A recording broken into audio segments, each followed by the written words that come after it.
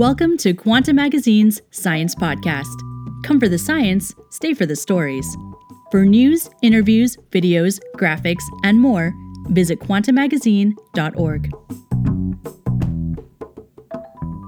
This week on the podcast, complex natural systems defy standard mathematical analysis. So one ecologist is throwing out the equations. Then, stick around, or skip ahead for our second segment. The world's most dangerous malaria parasite shuffles its genes to avoid the immune system. But a new approach has begun to reveal how that process works.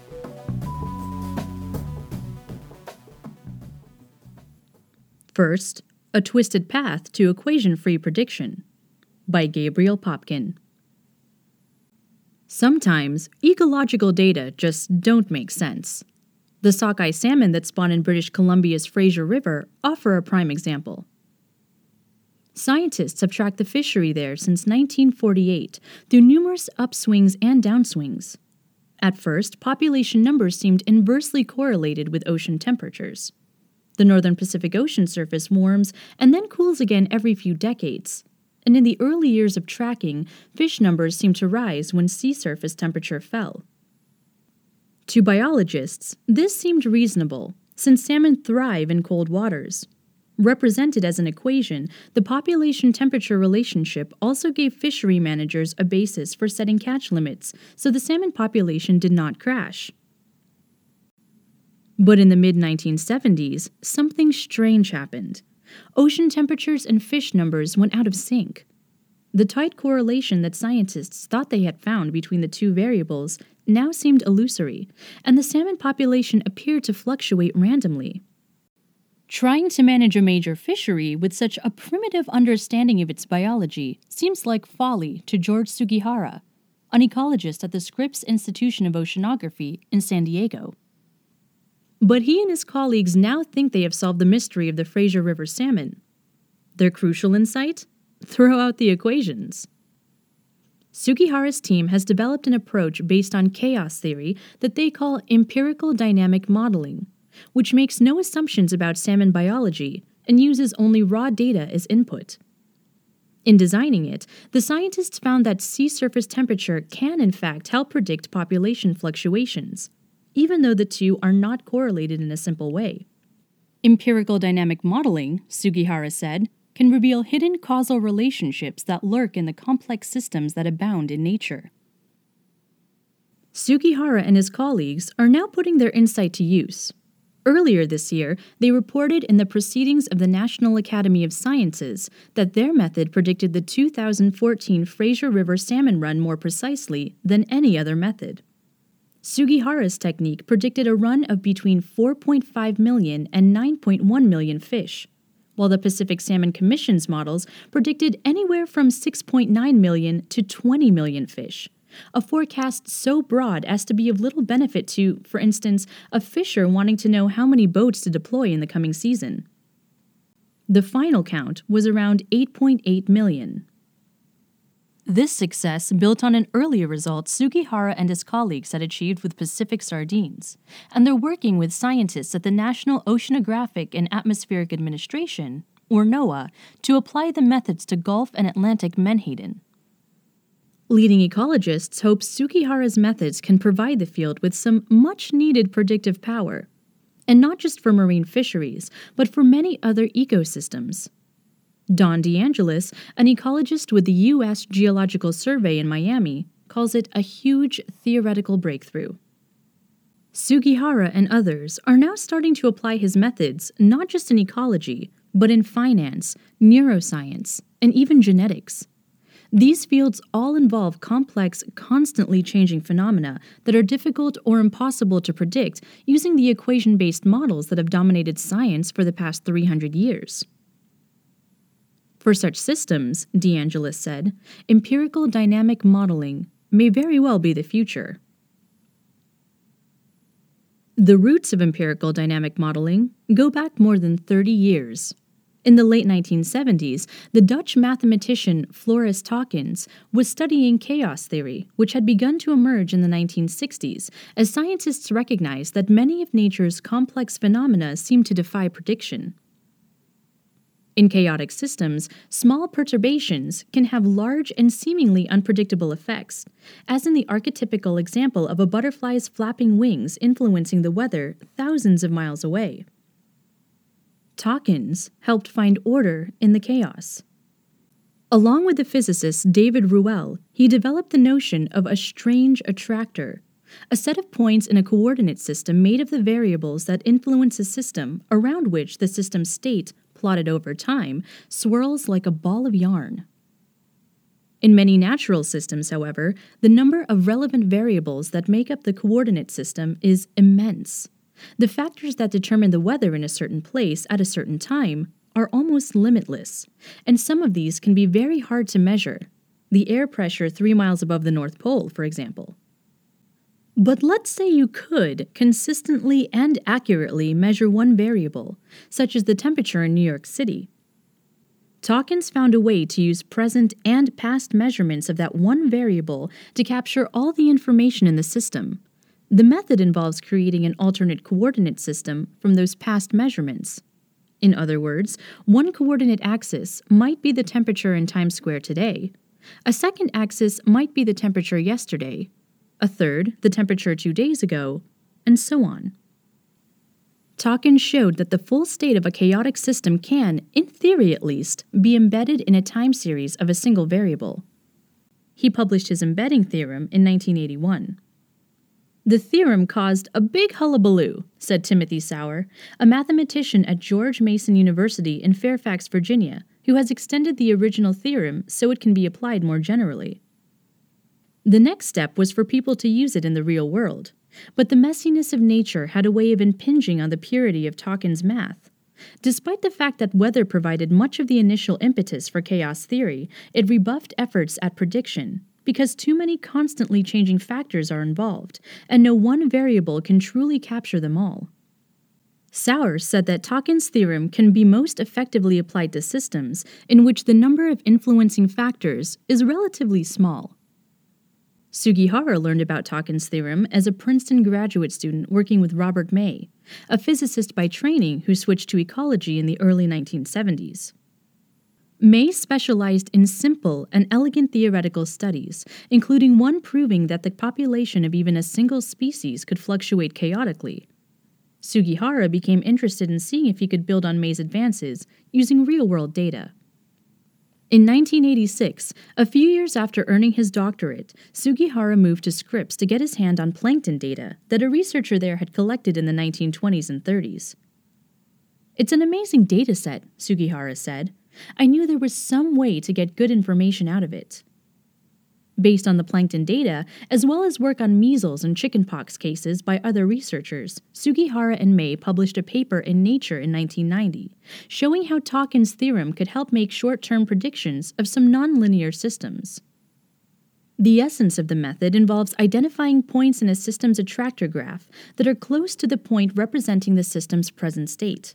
For 1 or 2 time steps, one can then predict that the system will evolve similarly to how it did in the past. The paper has since been cited more than 1,000 times by scientists all over the disciplinary map. The paper also prompted Sugihara to make a mid-career foray into finance, as firms were very interested in forecasting stock prices using methods similar to those he had applied in ecology.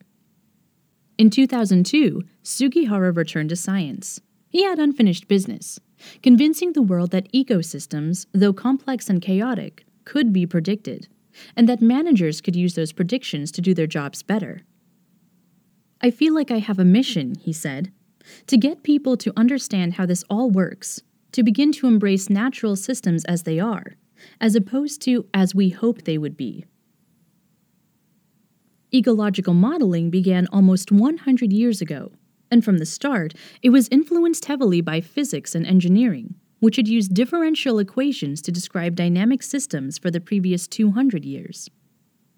The most commonly used fishery model, for example, is the Ricker model, developed by the Canadian biologist William Ricker in the 1950s to predict the number of new adults that an existing generation of fish is likely to produce the following year.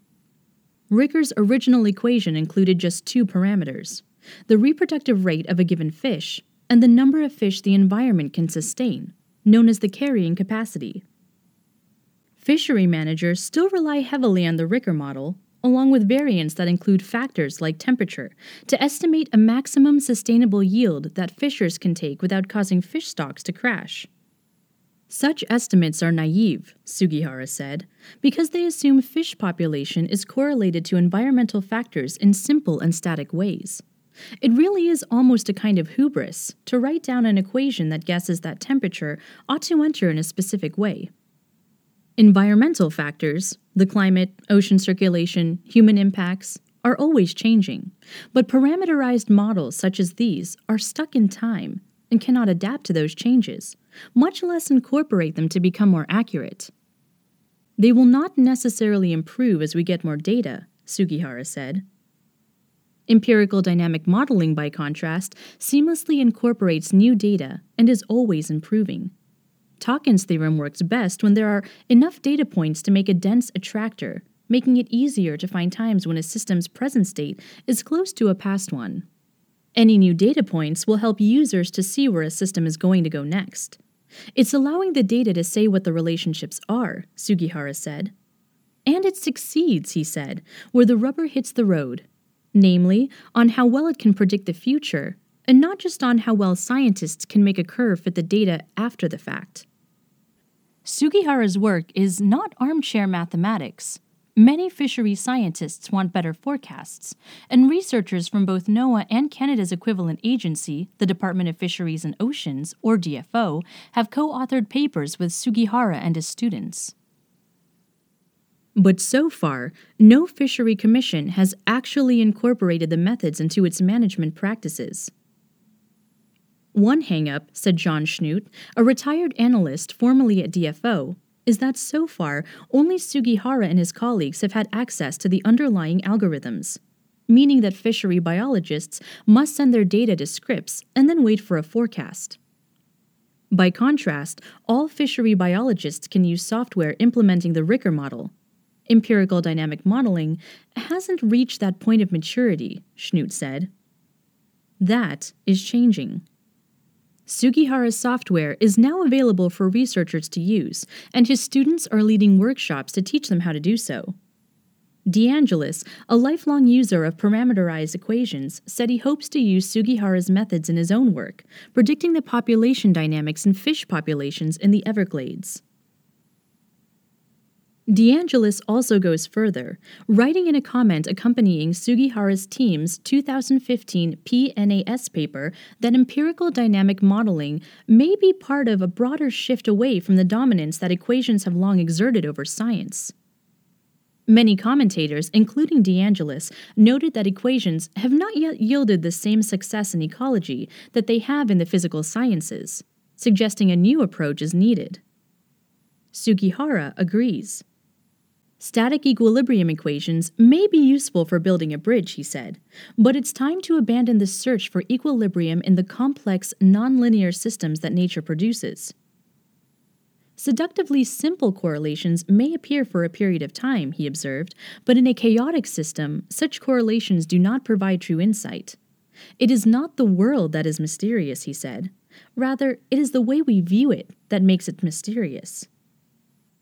Fellow ecologists are excited by the new method, but mindful of the challenges Sugihara faces. Paucity of data remains one of the big ones. While fields like medicine and neuroscience are now spewing out huge data sets more quickly than scientists can process them, ecology is still stumbling towards its big data revolution. A more difficult question, Sauer said, may be that of stationarity. Whether the meaning of a measurement stays the same from one day, or year, or decade to the next. Stationarity is one of the hallmarks of laboratory science. A protein molecule or yeast cell today is the same sort of thing that it was 100 years ago, but it is less clear whether a tally of Fraser River sockeye salmon in 2015 has the same meaning as a count of the same salmon in 1950. The DFO changed how it defines salmon stocks during that time period, and even the fish themselves may have evolved. DeAngelis adds that empirical dynamic modeling has another limitation. The method can make only short-term predictions. This goes back to the fundamental problem with chaotic systems. Two systems, whose initial conditions vary only the tiniest bit, will diverge over time onto totally different trajectories. In practical terms, this means that even if the method does a good job of forecasting next year's salmon population, it can't say much about that population several years from now. For these reasons and others, Sugihara is starting to push his methods beyond ecology.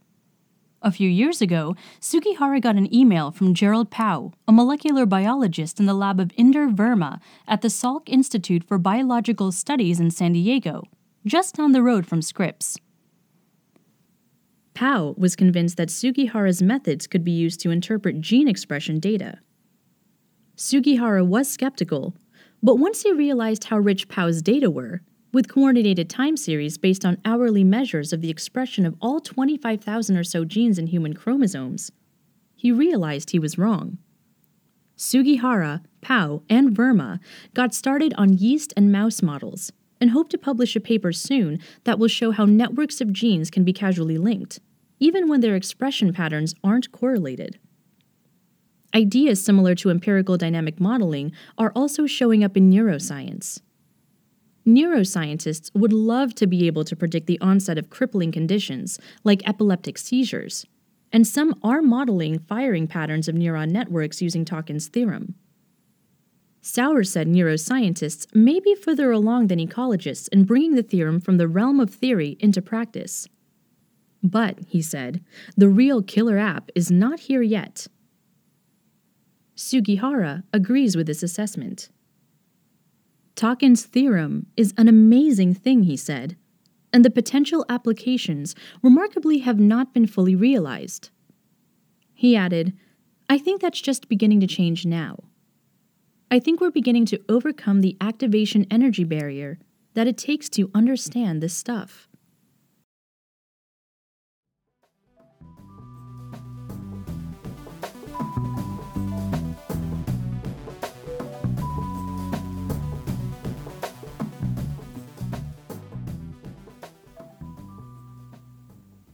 Second, networks untangle malaria's deadly shuffle, by Veronique Greenwood. Think of a deck of cards, said Dan Larimore. Now, take a pair of scissors and chop the 52 cards into chunks. Throw them in the air. Card confetti rains down, so the pieces are nowhere near where they started. Now, tape them into 52 new cards, each one a mosaic of the original cards. After 48 hours, repeat. You have just reenacted the process that Plasmodium falciparum uses to avoid the immune system. P. falciparum is the world's most dangerous malaria parasite, causing 600,000 deaths every year and killing more children under the age of 5 than any other infectious disease on the planet. Larimore, an applied mathematician, was introduced to its promiscuous habits while doing postdoctoral research at what is now the Harvard T.H. Chan School of Public Health. Each card represents a gene for a protein that attaches to the walls of the host's blood vessels, anchoring the parasite so that it cannot be dragged into the spleen, where it would be detected and destroyed. Each falciparum parasite has 50 to 60 of these VAR genes, as they are called, and as time passes, the parasite uses first one, then another, presenting a constantly morphing face to immune cells that might spot it clinging to the blood vessel. The crowning glory of this tactic, though, is that when the parasite divides, which it does every couple of days, chunks and snippets of the genes swap places up and down the chromosomes. In 1 out of every 500 parasites, this process will generate an entirely new gene. With the number of parasites out there, that adds up pretty quickly. It's crazy. It means the total number of VAR gene sequences in the world is millions and millions. Virtually infinite, said Antoine Classens, a malaria researcher with the Medical Research Council, the Gambia unit, in Fahara. New evidence from Larimore and his collaborators, however, reveals a paradoxical stability in these genes. In a paper in Nature Communications, they show that while VAR genes themselves are never repeated, short sequences of DNA in them, pieces of cut-up card, are shared between species that have been separate for millions of years. It's a finding that has made some malaria researchers feel hopeful, because it suggests that there are limits on the crazy remaking of the VAR genes, which could mean that vaccines can be developed to fight them. "We want to know basic stuff," said Carolyn Buckey, an epidemiologist at the Harvard T.H. Chan School of Public Health and a co-author of the new study. "Are there certain parasites that cause disease more than others? Are they evolutionarily related to each other?" These questions, which in most pathogens we can figure out how to answer, have no answer in malaria, because we don't know how to compare these genes to each other. The usual tool for such a task is a phylogenetic tree. At the tree's base is the oldest version of a gene, and as its daughters accrue small differences, a single DNA base change here, a single base change there, they become separate branches. Trees are built by lining the genes up next to each other and checking for differences at each DNA base. The trees have been helpful in studying the divergence of genes in viruses like the flu, which changes via just such a process of mutation. Malaria researchers have used them as well, but with mixed results. A pair of VAR genes might have a chunk of 30 DNA bases in common, but if that chunk is at the beginning of one gene and at the end of another, which happens all the time in the shuffling process, a tree will call it a difference instead of a commonality. If the chunk does happen to be in the same place in both genes, a tree will say that the genes recently diverged. But the chunk could just as well have arrived 2 days ago in one gene and a year ago in another.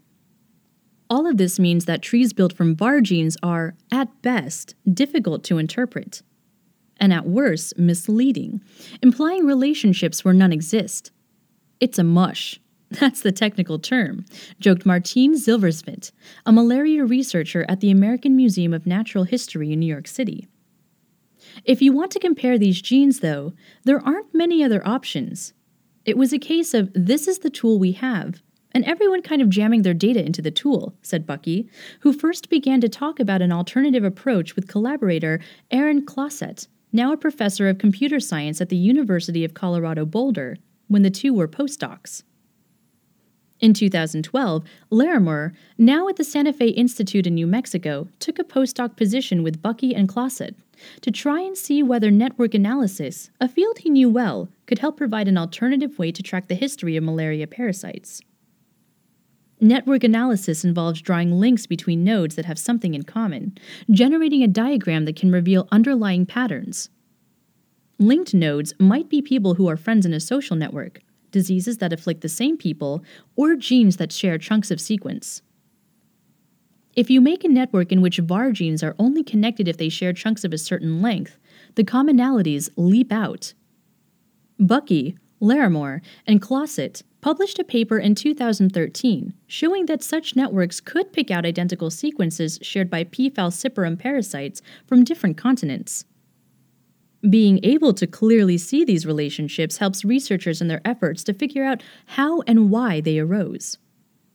A greater number of common chunks in a pair of genes could mean that they share a recent ancestor, or it could indicate that the proteins they produced have a similar way of interacting with the immune system. The chunks could also be evidence of an ancestral cache of cut-up card pieces that modern parasites still carry around.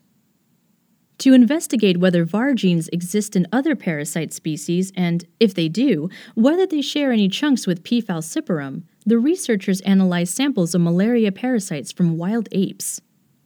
They used parasites from feces collected in the jungle and from the blood of sanctuary chimps, assembling DNA sequences from 5 Plasmodium species that infect gorillas and chimps, including one that had already been found to have VAR genes.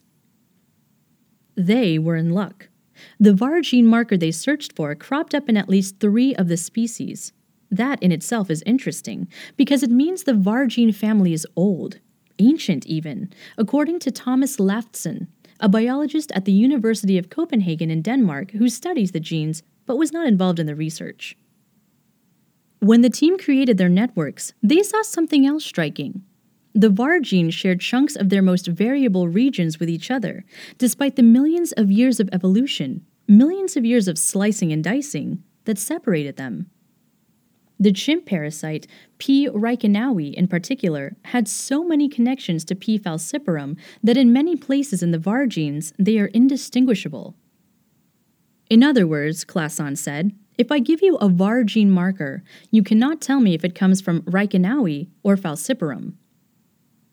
This is important because it means that for millions of years, the VAR genes have been preserving the genetic variety produced by their snipathon, rather than just chopping themselves up indiscriminately. There's a good reason for them to do that, it turns out. As soon as the immune system starts to recognize one bit of a VAR gene, the parasite trots out newer versions. But after a while, the old bit will be rare enough that the immune system no longer recognizes it. And if it has been stashed away, rather than destroyed, the parasite can bring it back out again. Basically, this discovery shows that these old chunks are not allowed to sink into evolutionary obscurity, Silversmith said. The preserved pieces are also a sign that the gene's diversity has limits, Lafton suggested. If the VAR protein changes too much, it can no longer cling to blood vessels. The fact that these chunks have stuck around all these years shows that they are part of the select range of structural options within which the protein still works. The new research sketches the borders of an evolutionary space beyond which VAR genes cannot venture without losing their function. This has implications about how scared we should be about sequence diversity, as researchers work on developing vaccines, Lafton said. As any malaria vaccine researcher will tell you, finding a method to that particular madness would be welcome. There have been hardcore malaria vaccine projects going on for 45 years, Silversmith said, and it's been really slow going. Vaccines expose the immune system to a fragment of a pathogen protein that remains the same from infection to infection, so that the immune system will attack when it next encounters the protein. With most viruses, it's a reasonable approach. With malaria, it's a nearly impossible one. Even the shared sequences revealed in the recent paper are not repeated frequently enough to be useful targets for vaccines, Lafton said. We're trying to unscrew this Phillips head screw with a flathead screwdriver. It's just not the right tool, Silversmith said. Somehow, many people in malaria-endemic countries acquire natural immunity to the disease by adolescence. Researchers even know that their immune systems do it by recognizing the VAR gene proteins. The difficulty is in figuring out how to do it artificially. Lafton thinks that the overall shape of the protein, which is likely less changeable than the genes that produce it, may be what the immune system is recognizing and conferring natural immunity. This could be a better vaccine target than any particular sequence, he said. To adapt the deck of cards analogy, priming the immune system to recognize the rectangular shape of a card rather than the patterns on its face may have potential. Peter Bull, a malaria researcher at Cambridge, adds that one of the things he finds most remarkable about the research is the perspective it gives on the history of the VAR family of genes in the great apes. This is a nice illustration of how this gene family has been around in the primate population for a very, very long time, he said. It fits with the idea of all these new human-like species that have been identified in the fossil record. There may have been a lot more primates very similar to us at a certain point. Perhaps they all had this kind of parasite. The growing realization that VAR genes are not limited to P. falciparum has prompted researchers to reevaluate the gene's gruesome powers.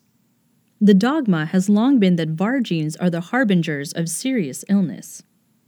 Other human parasites that cause malaria, like P. vivax, do not have the genes and also provoke less severe disease. Falciparum was unique, Silversmith said. This was the mythology we built around it. But when it became clear, some years ago, that a chimp parasite had VAR genes, researchers began to question whether they had the right idea. And the new research reinforces the idea that the story may be more complicated than just the presence or absence of these genes. One of falciparum's worst tendencies is to latch onto the small blood vessels of the brain with VAR gene proteins. It sends sufferers, mostly children and pregnant women, into comas from which they do not wake.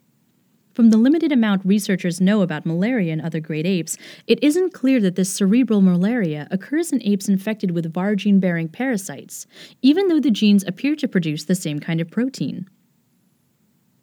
It changes the kind of question you need to ask, Zilversmith said. Is there something about falciparum's VAR genes in particular that makes them bad? Maybe it has to do more with the humans themselves. Maybe it has everything to do with the host and not with the parasite. In truth, it's probably a little bit of both of those things. But we're going to have to look more closely to find out. Larimore and Bucky hope to use their knowledge of networks to answer other questions about the genes. How might exposure to malaria parasites, when a person is young, affect immune response to those VAR genes, for instance? By building networks in which the nodes could be anything from patients to VAR genes, it may be possible for researchers to observe revealing patterns. That work is still embryonic. We are still working on assuring ourselves that we should believe the signal that we would get out, Larimore said. But he is looking forward to seeing where it takes them. I do think this is another opportunity for networks to deliver. You're listening to Quanta Magazine's Science Podcast, with music by Poddington Bear. I'm Leah Alfonso. For news, interviews, graphics, and more, visit quantamagazine.org.